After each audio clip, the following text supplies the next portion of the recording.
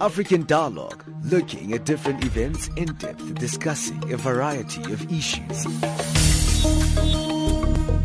This is a very significant historical election. This crisis is still damaging, especially Finnish and European economies very hardly, and that's an important reason to get more and more cooperation. And what we see here is a clear violation of, one, the rights to privacy of Tiwonge and Stephen, and also we see Malawi violating its international commitments. Well, the position of Greenpeace is that it's been a disappointing meeting for marine species in particular. African Dialogue, a talk show where we cover anything and everything.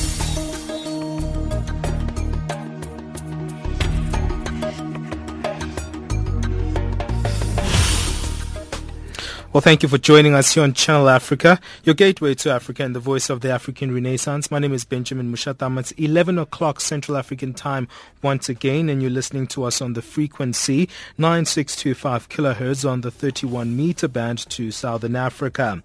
Well, today we'll be crossing live to the African Union Summit, and we'll be looking at what's happening there at the African Union Heads of State Summit, which is underway in Addis Ababa, Ethiopia. And we know that this year they are looking at the theme, the Year of Women's Empowerment and Development Towards Africa's Agenda 2063. That's what we're looking at today. Very exciting times for the continent. But for now, let's get our news from Onel Nzinzi.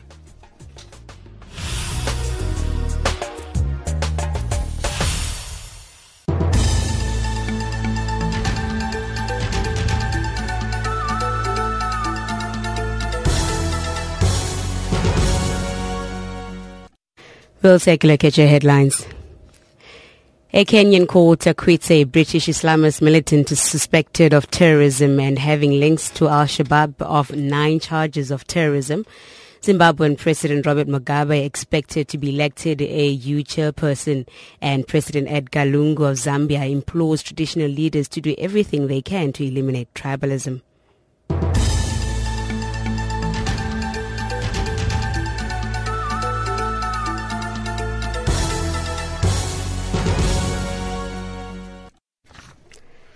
A Kenyan court has acquitted a suspected British Islamist militant of 9 charges, but the key charge of terrorism for which he is on trial remains. Suspected radical Jermaine Grant, accused of plotting bomb attacks and having ties to Somalia's Al-Shabaab, was arrested in December 2011 in the Kenyan port city of Mombasa with chemicals, batteries and switches. Magistrate Anastasia Ndungu told a Mombasa court yesterday that he must be acquitted of 9 charges, including trying to forcibly register as a Kenyan citizen. The Heads of State Summit of the African Union will get underway tomorrow. Zimbabwean President Robert Mugabe is expected to be elected the organ's chair. Mugabe, one of the founding fathers of the African Union, will take the reign at a time when the organization is facing a host of challenges, one being peace and security. The AU chair is rotated annually, and this time the lot fell on Southern Africa. Political analyst Takura Jangaja. Zimbabwe is coming in from the cold. That gives him a lot of credibility both within the African context, and also it's almost like and I told you so statements to the West and anybody else who he considers as having been somewhat opposed to his policies in Zimbabwe. He will most likely be able to come across as a Pan-Africanist in his statements, but the African Union is largely run by the African Union Commission. So he will have to follow their leads on policies determined prior to his chairpersonship and even during the tenure of his chairpersonship. President Edgar Lungu of Zambia has implored traditional leaders to do everything they can to eliminate tribalism. He says the issue of tribalism is threatening to disturb the peace the country has enjoyed over the years. Hilda Akikelwa reports from Livingston. Despite all this, some people believe the tightly covered pot of tribalism has been simmering on low heat for a long time. The past presidential election indicates a huge crack by the way Zambians voted. The North, East, Copperbelt and Lusaka Urban voted for the ruling party, while Southern, Western, Northwestern, rural parts of the Copperbelt and Lusaka provinces voted for the opposition, dividing the country in half. It is for this reason that President Lungu has asked traditional leaders to help mend the crack. The official death toll from floods in Mozambique is approaching 120, with more than 150,000 people displaced. Authorities say the majority of the deaths occurred in the central Zambezia province. The floods, which started early this month after heavy rains, have destroyed over 19,000 houses and 400 schools. Mozambican disaster management Elias Masikane says displaced people have been placed in shelters. Masikane says the weather is generally improving.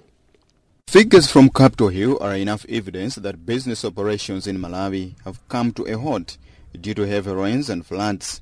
Problems of electricity, water and public infrastructure are a huge setback, and companies are feeling the pinch. And finally, Cuban President Raul Castro is demanding that the United States return its base to Guantanamo Bay.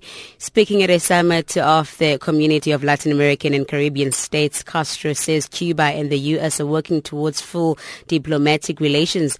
But if these problems are not resolved, this diplomatic reapproach would not make any sense. The two governments held negotiations in Cuba's capital, Havana, last week to discuss both the reopening of embassies and the broader agenda for establishing normal relations. Recapping on your top stories, a Kenyan court acquits a British Islamist militant suspected of terrorism and having links to Al-Shabaab of 9 charges of terrorism. Zimbabwe President Robert Mugabe expected to be elected AU chairperson, and President Edgar Lungu of Zambia implores traditional leaders to do everything they can to eliminate tribalism.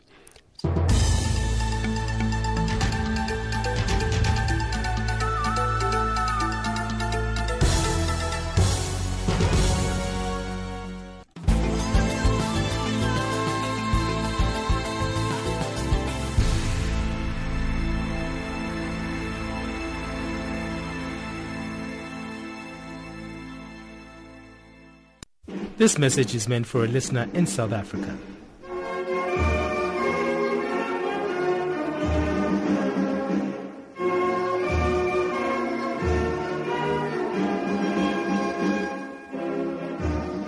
Hi, I'm Nkosazana Dlamini-Zuma, the chairperson of the African Union Commission. Ebola in Guinea, Liberia and Sierra Leone is causing untold suffering and loss of life. Despite these odds, we are inspired by the courage of the people, the efforts of the governments and the heroism of health workers and volunteers. It gives us hope and fills us with determination that we can stop Ebola. You can avoid Ebola, you can recover from Ebola, and you can contribute to the fight against Ebola. The African Union and member state countries have deployed health workers and volunteers to stop Ebola, but more is needed. You and I can make a difference. SMS Stop Ebola to the number 40797 and donate at least $1 in your local currency to stop Ebola. You can also donate through the website www.africaagainstebola.org. With your donation, we can send 1,000 or more health workers to the affected countries. United, we can stop Ebola. Thank you.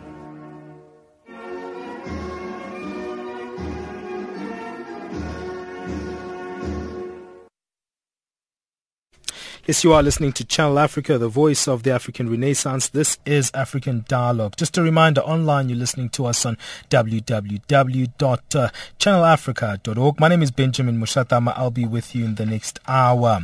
Well, this week the African Union Heads of State Summit is underway in Addis Ababa, Ethiopia, and delegates from across the continent meet under the theme of 2015, the year of women's empowerment and development towards Africa's Agenda 2063.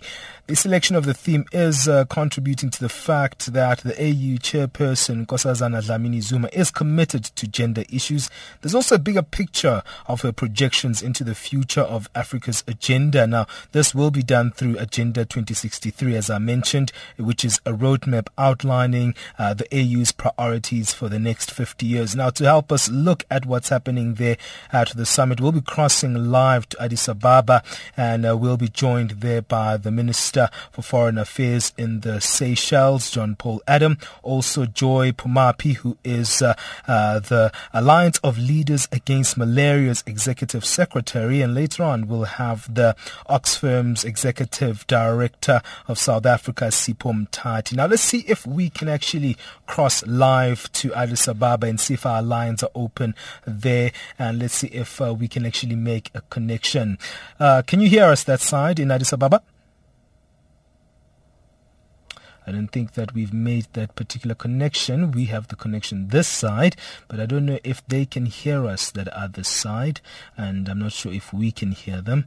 Are you guys there with us there?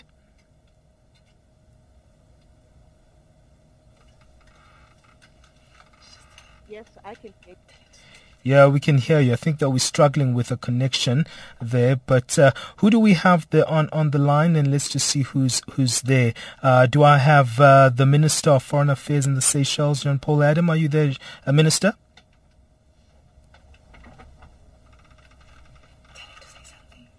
Just you can say anything that you can. We just want to hear you. We just want to make a connection with you and make sure that we can hear you there from Addis Ababa. If you're listening to us live, we're trying to cross over to Ethiopia. We're crossing live to the African Union Heads of State Summit just to make sure that we have that connection. Let's see if we have them there. Anybody that side?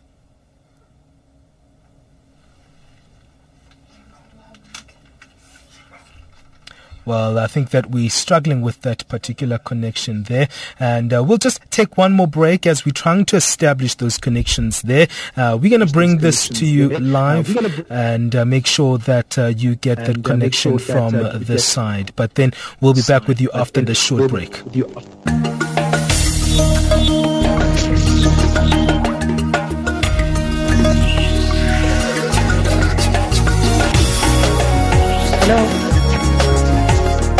Hello.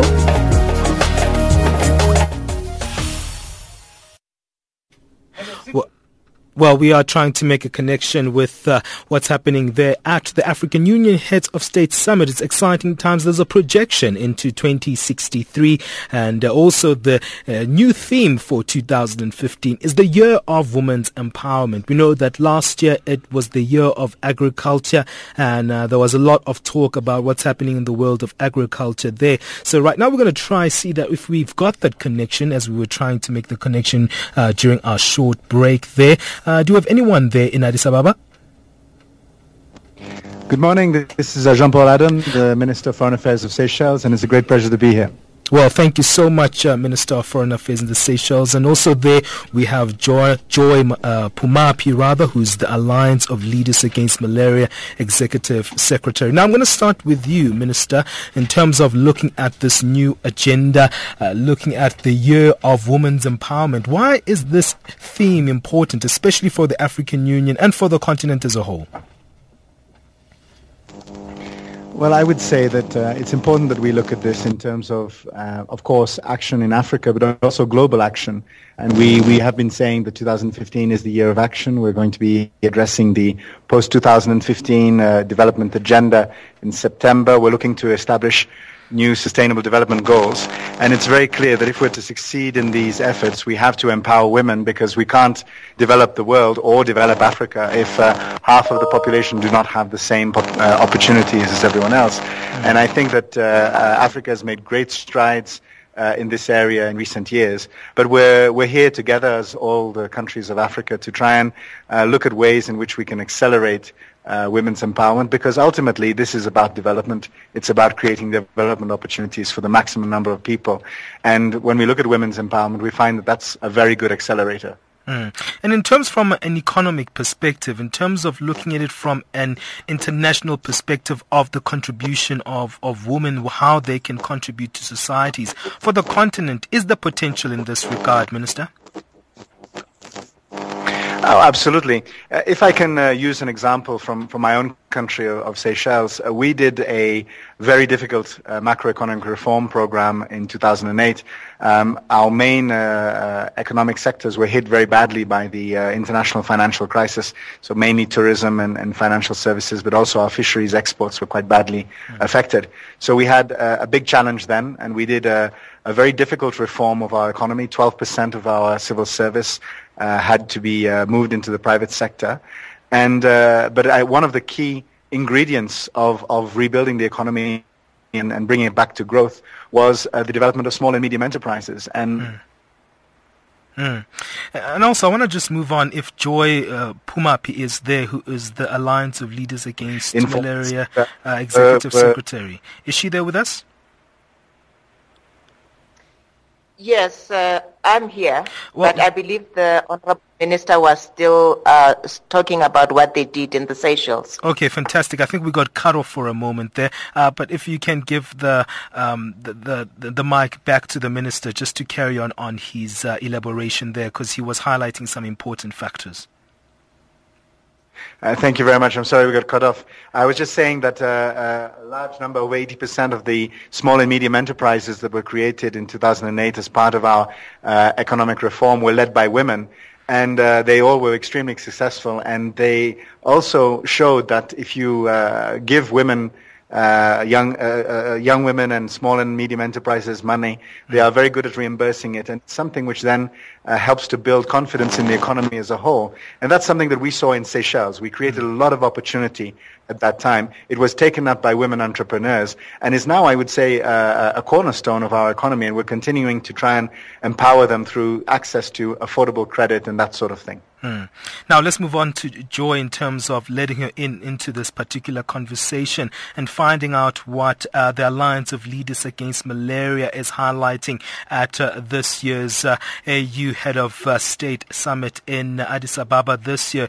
I know that the ALMA organization has been very significant in terms of looking at the fight against malaria on the continent. In terms of looking at this year's theme, the Year of Women's Empowerment and Development in Africa, projecting into 2063. Joy, how important is this new agenda for the Alliance of Leaders Against Malaria? Thank you so much for having us. Like you said, I'm Joy Phumaphi from the African Leaders Malaria Alliance. We are very excited about this year's theme because malaria is a disease which affects women in pregnancy, but it also relies heavily on women in order for us to effectively fight it on the African continent. First, the health providers, most of the health providers who give the care and services and who run the prevention programs in our countries are women. And the woman, as the primary caregiver in the family, is the one who has the primary responsibility of ensuring that when a child presents with a fever, they are diagnosed early for malaria and that they get the treatment. So they play an important role both in the prevention and also they are some of the primary beneficiaries of our malaria control programs. And as you know, malaria inhibits productivity and it has got a huge impact on food production and manufacturing and as well as mining on our continent, which are the primary pillars of our development on the continent. And in terms of looking at some of the issues that we saw this year, Joy, in terms of the latest developments, because we saw Ebola coming into the picture, into the health industry, and it was one that affected West Africa a lot. How did this affect your work in terms of the focus on malaria? But I'm sure this has also been something you've been looking at ways of assisting the issue of Ebola as well, since there have been strides on the continent made in terms of fighting malaria. Absolutely. I'm sure all of us who have been following this very, very consolidated fight against Ebola in West Africa are aware that one of the key reasons why the Ebola epidemic spread so rapidly was because of the failure in the health systems. Now, we are very proud as the African Leaders Malaria Alliance that the African countries have in fact put together a very, very robust system for delivery of malaria programs, to such an extent that Sierra Leone, one of the countries that is battling the Ebola epidemic, is one of the countries that is going to get an award this year for most improvement in 2014 in the fight against malaria. Despite the epidemic, the Ebola epidemic, they were able to distribute nets and achieve universal coverage with long-lasting insecticide nets because the systems were in place. Well, those are good points that you bring there, Joy. But I also want to move on now to Oxfam's Executive Director of South Africa. She's also there in Addis Ababa, Phumaphi, and she's joining us on the line from this side. Sipho, are you there with us? Sipho, are you there with us on the line? Okay, we're going to go back now to the Minister of Foreign Affairs in the Seychelles. I think that we've lost Sipho there. But coming back to the Seychelles, it's a very interesting country when we look at the Seychelles. It's very strategic when we look at shipping lanes, and it's a very important point of movement in terms of shipping lanes for the Suez, the Gulf, and also into the African continent. In terms of security in that regards, is there a collaborative effort on the continent, Minister Jean-Paul Adam, in terms of moving forward there? Because I'm sure you're also affected by other things, looking at issues of piracy. How are you dealing with those issues in that part of the world? Thank you. Well, the issue of maritime security is essential to the very existence of a state such as Seychelles as an island state, and which depends on its connectivity, particularly to the African continent and beyond, for its economy to work. The phenomenon of piracy off the coast of Somalia in 2010 actually cost us 4% of GDP, because we were actually having trouble even importing goods because vessels were under attack. Now we have managed to really, I would say, cobble together an alliance of states that are within Africa. We have very good partnerships, even with Somalia itself, in trying to tackle this issue, as well as beyond the EU and so on. And we have now, I would say, we've broken the piracy model because we've ended impunity linked to piracy. And how we've done that is we've sure that when there are piracy attacks, the pirates are arrested. They can be prosecuted in any country of the region, but in Seychelles, we have been particularly active in that. And we've also shown that they have to serve sentences in prisons. And I have to commend even the government of Somalia, because we have arrested people and we've tried them in Seychelles and we've sent them to serve their sentence in prisons in Somalia. So there is, I would say, a justice model which has been developed, which has actually reclaimed the oceans as a space for development and not a space for criminality. And I think we've made huge progress between 2010 and 2014. And also, I keep coming back to this issue of 2063. In terms of maritime security, making sure that we've got that area covered and there's good security in that part of our development. How do we deal with this moving forward? What's the African Union's contribution to making sure that they contribute to maritime security? Well, I think one of the first things is to actually look at the ocean as a development space and not just a space for transport or traffic or other things. And I think the African Union has set the agenda in that regard. Agenda 2063 clearly identifies the blue economy as one of the vectors for growth, as one of the vectors that can really help Africa transform its development. And I think it is a question of Africa actually claiming back its oceanic spaces. 18% of Africa's territory is actually ocean. We forget that because currently too much of the economic growth is actually driven by external partners that are interested in our fishing grounds or that are interested in the mineral wealth in our oceans, but not enough of it is actually generated from Africa, from an African perspective, from African companies, from African people.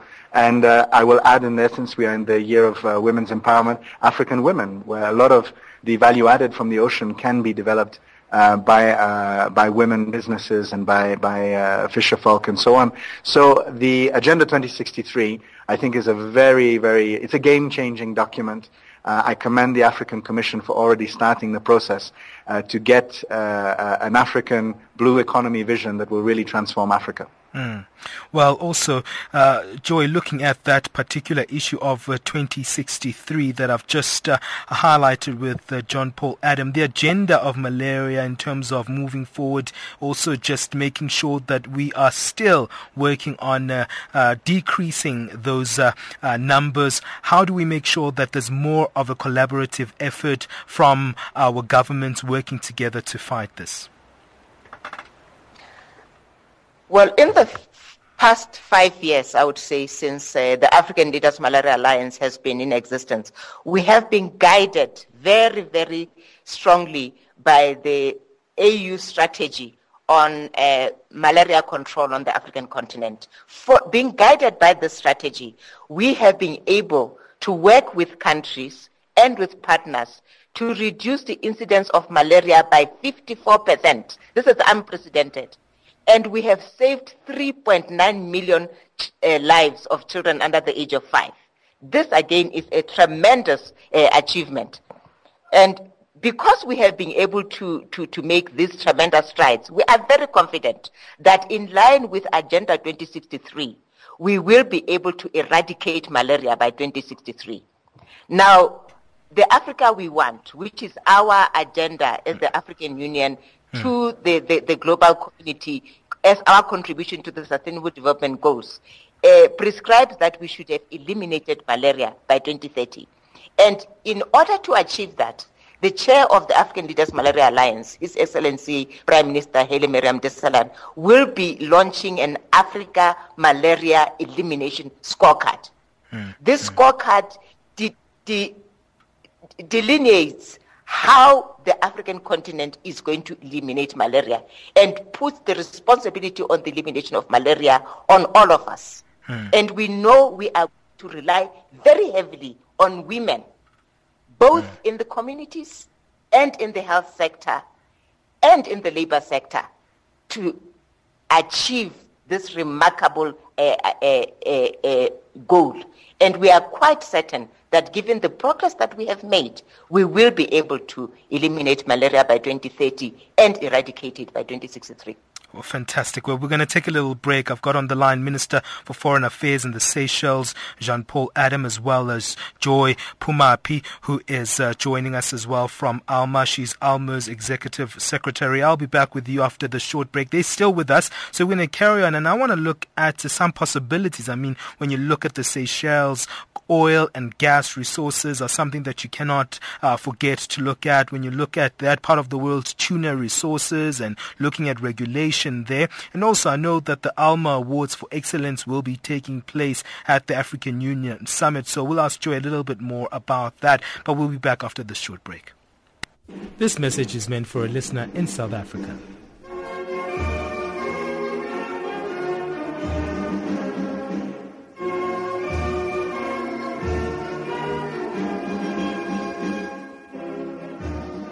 Hi, I'm Nkosazana Dlamini-Zuma, the chairperson of the African Union Commission. Ebola in Guinea, Liberia and Sierra Leone is causing untold suffering and loss of life. Despite these odds, we are inspired by the courage of the people, the efforts of the governments and the heroism of health workers and volunteers. It gives us hope and fills us with determination that we can stop Ebola. You can avoid Ebola, you can recover from Ebola, and you can contribute to the fight against Ebola. The African Union and member state countries have deployed health workers and volunteers to stop Ebola, but more is needed. You and I can make a difference.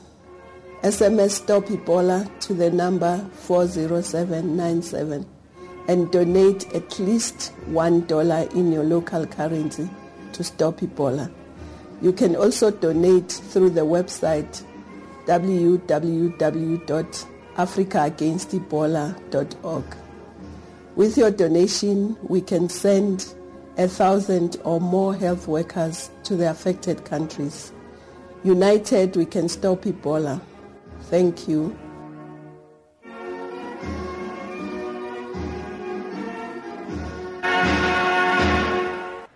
Well, you are listening to Channel Africa, the voice of the African Renaissance. My name is Benjamin Moshatama. Well, today we have been crossing live to Addis Ababa in Ethiopia. The African Union Heads of State Summit is underway there, and their delegates coming together under the theme of looking at the Year of Women's Empowerment. And I'm excited about this idea, development towards Africa's Agenda 2063. It's good to see Africa projecting into its future, projecting into its development, and also how we can actually accelerate our own reliance on our dependence on ourselves. And on the line we have the Minister for Foreign Affairs in the Seychelles, Jean-Paul Adam, as well as Joy Phumaphi, who is joining us from Alma's executive.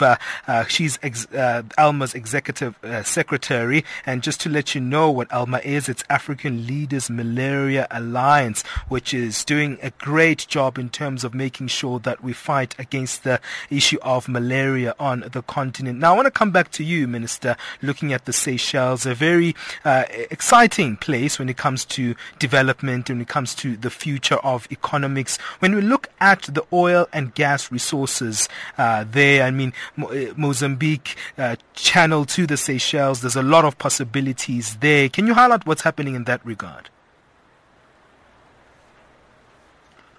Thank you. It's a very interesting sector, as you've said, and I think that the whole of Africa in general has achieved a lot in terms of the management of its oil and gas sector, and I think we're doing a lot better than we were before in terms of managing these resources effectively. Seychelles, we have been engaged for a number of years in the exploration of our maritime space for oil and gas reserves, and we have recently got 3 companies that actually engaged in exploration. There is the very strong possibility that we will find oil in the coming 5 years and perhaps even less than that. But the key thing, I think, for all African countries, but certainly Seychelles, we have taken this approach, is not to count on oil and gas. If we are able to develop that sector, then it will allow us to perhaps accelerate some of our development plans. But it is not a crutch on which we must lean on. We have to develop a real economic development which is not just based on extractive industries. When we can develop these sectors, it is sometimes allows us to accelerate our development, as I already said, but it's not the real substance of where we need to be going. If I look at the United Nations Economic Commission for Africa, they have actually shown that a lot more growth is created around the services that can be developed around these sectors rather than the actual value of the oil itself, providing that the right framework is in place for those sectors. So certainly for Seychelles, we're trying to develop very much the banking sector, financial services, all of the elements which will create more growth for the sector rather than just the export of oil or mineral products itself. And I think that's something that's very much at the heart of Agenda 2063, and it's something that Seychelles were trying to put the right frameworks in to make sure that it happens. And also, the issue of tuna resources, I know it's another area, talking about diversification of economies there. How do we regulate that part of the economy there? Because I'm sure that's also another interesting part of just the economics of the Seychelles. Well, we already a very large tuna port. We export a large amount of tuna, particularly to the European Union. But we are now actually trying to diversify our export markets, and we're very encouraged by, in fact, the potential within Africa. And we're seeing growth. Most of the growth that is coming from exports is coming from the Gulf region and from Africa. So there is. As we see a growing middle class in Africa, there's also a huge opportunity for partnerships among African countries and creating growth opportunities for each other. And I think we should not underestimate that. In terms of tuna, this is a very strategic product for Seychelles, but we're putting a lot of importance as well on the sustainability issues. We believe that it's important to actually control very carefully the amount of tuna that is being caught and also the means by which it is being caught, that it can be done in a sustainable way. We've committed to actually protecting 30% of our exclusive economic zone in terms of marine protected areas, which will allow us to better project the fish stocks, because fish need areas in which they can reproduce effectively. But it will also create ecotourism opportunities. So we see that the development of industrial sectors, including, for example, tuna exports, have to be situated within a sustainable framework whereby we can also have artisanal fishing, where we can also empower our traditional fishermen, that they have a space for their product, which is actually a higher value product as well. And it's important that it's not just, again, I will make that point, industrialization and extraction for the sake of it. It has to be about creation of wealth in several sectors of the economy. And if it's done right, even sectors like the tuna sector can create a lot of other opportunities within the economy for services and so on. Well, also, I want to now move on to Joy Phumaphi in terms of looking at what's happening in terms of the ALMA Awards for Excellence. I know that at the January session of the African Union Summit, which is taking place now, the heads of state and government conferred to the ALMA Awards for Excellence to countries that have made significant progress on their malaria goals. Tell us a little bit about this. This is an initiative which the African leaders have introduced, not just to recognize the contribution that the countries themselves are making to the fight against malaria, but also the partnerships that are involved in this fight and the value of these partnerships and the benefits to countries. This year, we will have distributed more nets on the African continent than we have ever been able to do before. When we started distributing long-lasting insecticide-treated nets in 2004, we only had about 5 million nets. This year, we'll have distributed 190 million. In fact, during the end of last year, the 1 billionth long-lasting insecticide-treated net was distributed in Africa. And this is a tremendous progress that has been achieved because of the commitment of partners. The African Leaders Malaria Alliance worked with the World Bank, with UNICEF, and with 8 countries, ALMA countries, about 3 years ago to demonstrate bulk purchasing. That bulk purchasing can actually reduce the prices of commodities and at the same time assist in forward planning. And this approach has now been adopted by the Global Fund. And during the past year, the Global Fund has been able to commit close to 3 billion US dollars. And using this purchasing mechanism that was demonstrated by the African Leaders Malaria Alliance, working with other partners. So it is absolutely important for us to recognize that the success of an initiative such as this, or the success of development, relies on partnerships and the ability of countries and partners to innovate and use innovative mechanisms to effect change. And this is part of some of the issues that we'll be rewarding during the summit this year. We will be recognizing countries' performance. The Innovation Award, for example, will be given to Ethiopia. And this is because one of the accountability mechanisms that the alliance uses is a scorecard mechanism. And Ethiopia has introduced the scorecard mechanism for other sectors in health and pushed the adoption of a scorecard mechanism within the African Union and gotten a resolution within the African Union for this scorecard mechanism to be used for women and children's health throughout the continent. And as a result, more and more countries are actually using the scorecard mechanism to not just for accountability, but for effective management of women and children's health within the health sector. So these types of innovations that are coming out of malaria are being used more broadly, innovations that can inform effective use of resources and efficiency in application of both donor and domestic resources, are demonstrating actually that yes, we are ready for the elimination agenda in Africa. But other countries will be receiving awards as well. We have the ARMA Award for implementation of vector control, that is coverage with not only long-lasting insecticide-treated nets, but indoor residual spraying as well, which is a very, very common tool, particularly in the SADC region. Countries like Burkina Faso, Burundi, Chad, Comoros, Guinea-Bissau, and the Gambia will be receiving this award. And we have countries that I mentioned earlier that will be receiving the most improved award of excellence. And apart from Sierra Leone, which is an Ebola country, there's Burundi, there's South Sudan, which, as we know, is a country which is still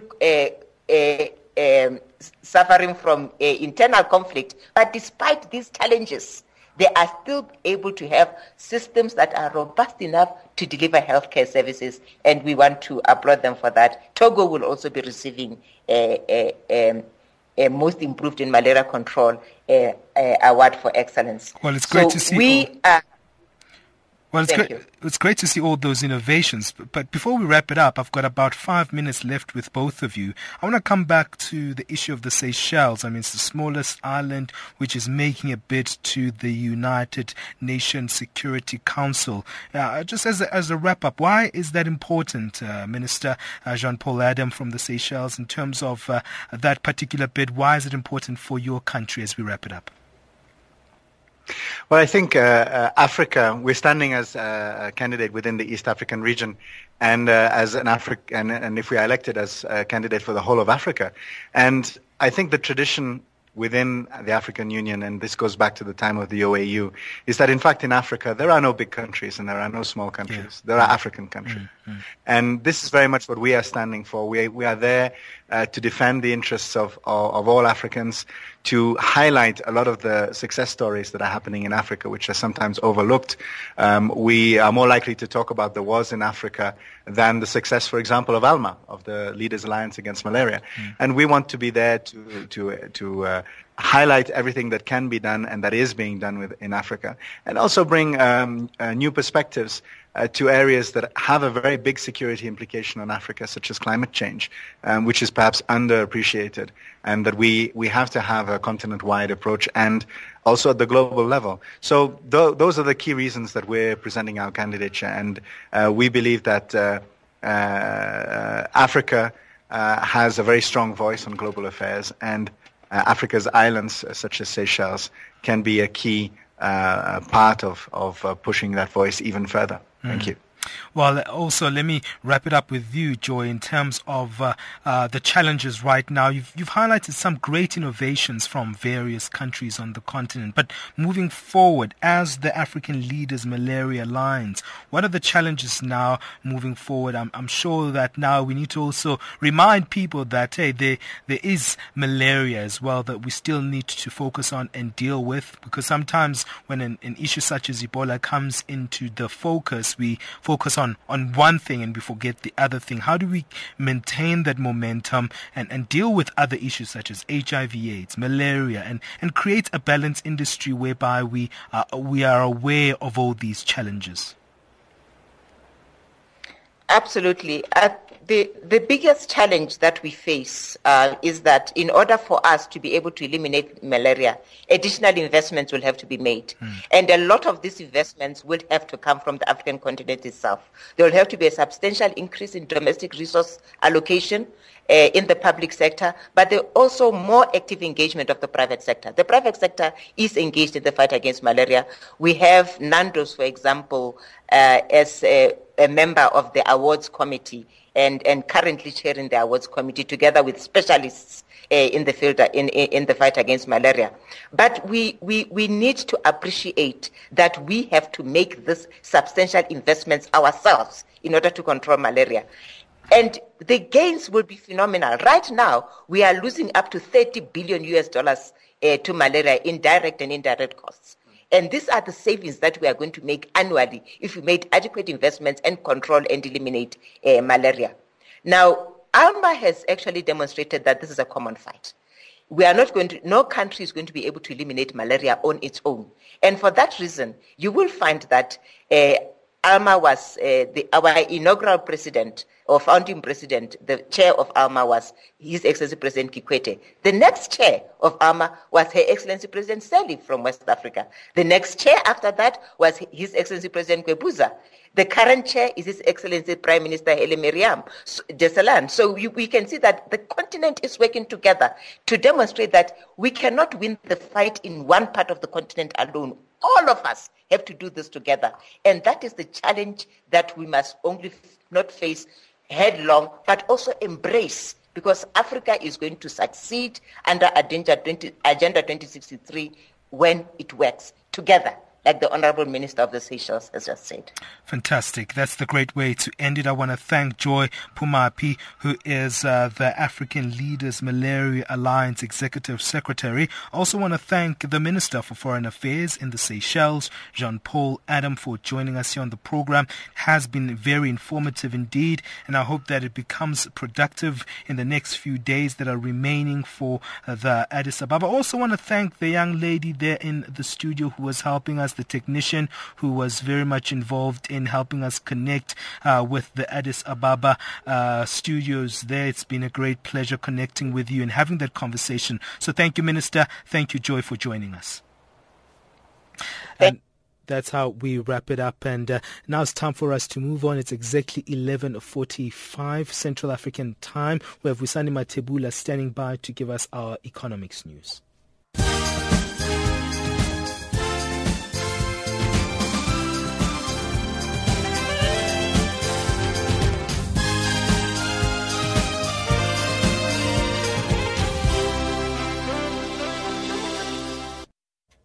Thanks, Benjamin, and good morning. South African Power Utility Eskom says the chances of load shedding being implemented today are low.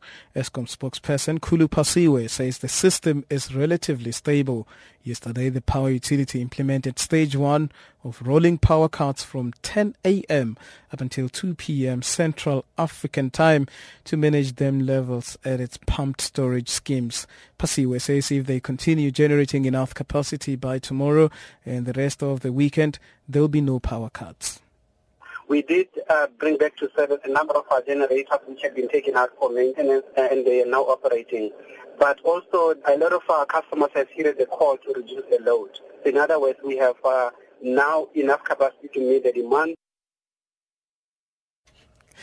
And the number of South African tourists to Zimbabwe for the year ending September 2014 has declined drastically. Hotel group and Zimbabwe Stock Exchange listed African Sun says tourist arrivals from South Africa into its hotels went down by 17% for the period under review. Management at the hotel says arrivals from South Africa declined due to the depreciation of the South African currency, the rand, which resulted in a drop in outbound travel from South Africa. The Nigerian naira has dropped sharply against the dollar shortly after the forex market opened, a day after the interbank market soaked up a large dollar sale by the state oil company. In Zambia, the inflation slowed to 7.9% year-on-year in December from 8.1% in November. And in Kenya, the shilling weakened on dollar demand from importers, but tight liquidity in the money markets is cushioning the shilling from falling under. South African Lonmin, which is the world's third largest platinum producer, says it will maintain its annual production target but cut capital expenditure in 2015 as it battles with low metal prices. Along with its peers, Lonmin had been battered by labor unrest over wages last year, rising costs and stubbornly weak platinum prices. The mining company posted an increase in mined output today, but technical issues that forced to stop 2 furnaces at its plant last month reduced its refined platinum production. Oil producer Soko International reduced its 2015 capital expenditure budget by more than 60% versus last year and will focus on projects in Vietnam and the African continent. It also cut its production guidance for this year to reflect weaker output from some of its Vietnamese fields. In a trading statement, in light of the current oil price environment, Soko's board is in the process of reviewing the company's overall portfolio of assets and caring values. All companies across the globe are scrambling to cut costs after a 60% fall in oil prices in 7 months. Financial indicators say the dollar at 11.55 South African rands, at 9.44 Botswana pulas, and 6.41 Zambian kwachas, also trading at 0.66 to the British pound and 0.89 against the euro. Commodities: gold $1,282, platinum $1,246 a fine ounce. Brent crude oil is still at $48.63 per barrel. That's how it's looking this hour. I'm back in an hour's time with another update.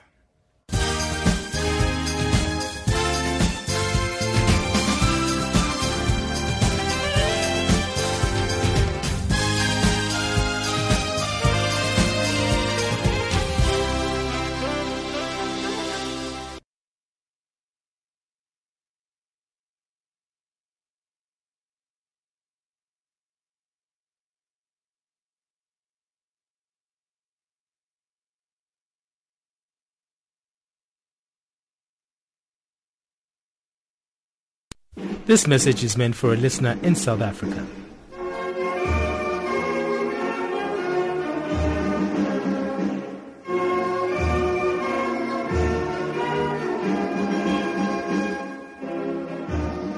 Hi, I'm Nkosazana Dlamini-Zuma, the chairperson of the African Union Commission. Ebola in Guinea, Liberia and Sierra Leone is causing untold suffering and loss of life. Despite these odds, we are inspired by the courage of the people, the efforts of the governments, and the heroism of health workers and volunteers. It gives us hope and fills us with determination that we can stop Ebola. You can avoid Ebola, you can recover from Ebola, and you can contribute to the fight against Ebola. The African Union and member state countries have deployed health workers and volunteers to stop Ebola, but more is needed. You and I can make a difference.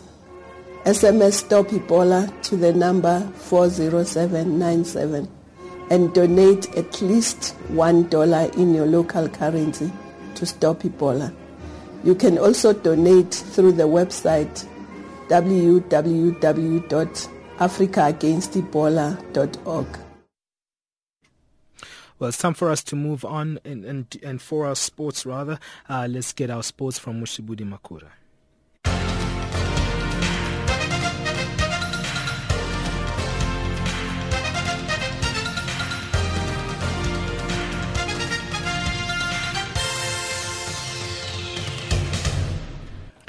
Good day, sports fans, and starting off with football news. Guinea and Mali will have to wait for the drawing of lots that takes place this afternoon to find out who will qualify for the quarterfinals. The draw will be conducted this afternoon to decide which side reaches the quarterfinals after they both finished joint second with identical records in Group D. The rule is also used by the world governing football body FIFA. It is not everyone's preferred manner, and most fans have actually called for a penalty shootout, which is more thrilling and entertaining than a draw that basically amounts to a lottery. The successful team will play Ghana in the quarterfinals on Sunday afternoon. Meanwhile, Cote d'Ivoire defeated Cameroon to earn a place in the Africa Cup of Nations quarterfinals as Group D winners on Wednesday night. Max Gradel scored the goal that gave the Elephants the only victory in the 6 matches in the group and saved them from having to draw lots. He smashed in the dryer from 20 yards to set up a last 8 encounter with Group C runner-ups Algeria on Sunday afternoon. Defender Kole Toure says they didn't play as well as they should have. No, I think, we didn't play very well. But after that, it put us under pressure in the dressing room. And, of course, we didn't have the choice to increase our game. And I think for us now, we just want to give everything we got to win this next game, because this Ivory Coast team have some great talent. But it's up to us to increase the way we play, to increase our intensity of playing. The manager is there to do it, and he's doing it very well, and people who was talking about the game we played in Ivory Coast 1-1, this game gonna be different, and I can't wait, because we fight like elephants. We give everything to prove that we have a great team. Saturday's first quarter-final clash between Equatorial Guinea and Tunisia has been moved from Ibayin to Bata due to the poor pitch conditions following heavy rains on Monday night. The Ibayin pitch was flooded during the Zambia and Cape Verde match. The Sunday quarter-final clash between Ghana and either Guinea or Mali will be played in Malabo instead of Mongomo. Meanwhile, South Africa's return from Equatorial Guinea has been delayed due to changes in travelling logistics. Sheikh Mashaba's side were originally scheduled to arrive in South Africa this morning. However, the South African Football Association has announced a delay in the team's arrival at OR Tambo International Airport in Johannesburg. Bafana were knocked out of the 2015 Orange Africa Cup of Nations tournament after failing to win their group of death alongside Algeria, Senegal, as well as Ghana. On to tennis news. Serena Williams will face Maria Sharapova in the Australian Open final after the pair won their semi-finals in straight sets in Melbourne. World number two Sharapova won an all-Russian contest against Ekaterina Makarova 6-3, 6-2, while Williams, the top seed, converted her 9th match point to beat fellow American Madison Keys 7-6 and 6-2. Well, those are your sports news at this hour. Stay tuned to Channel Africa, the voice of the African Renaissance.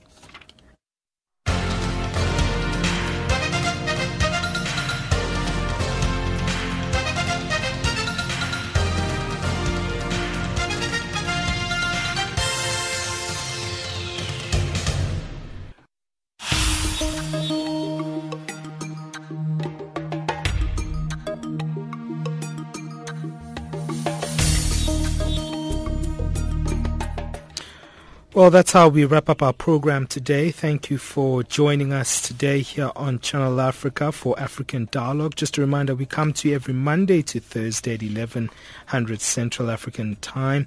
Remember that we want to hear from you, so do send us your views at Channel Africa 1. That's our Twitter handle, or you can SMS us on +278 233 or find us on Facebook. Facebook page is at Channel Africa.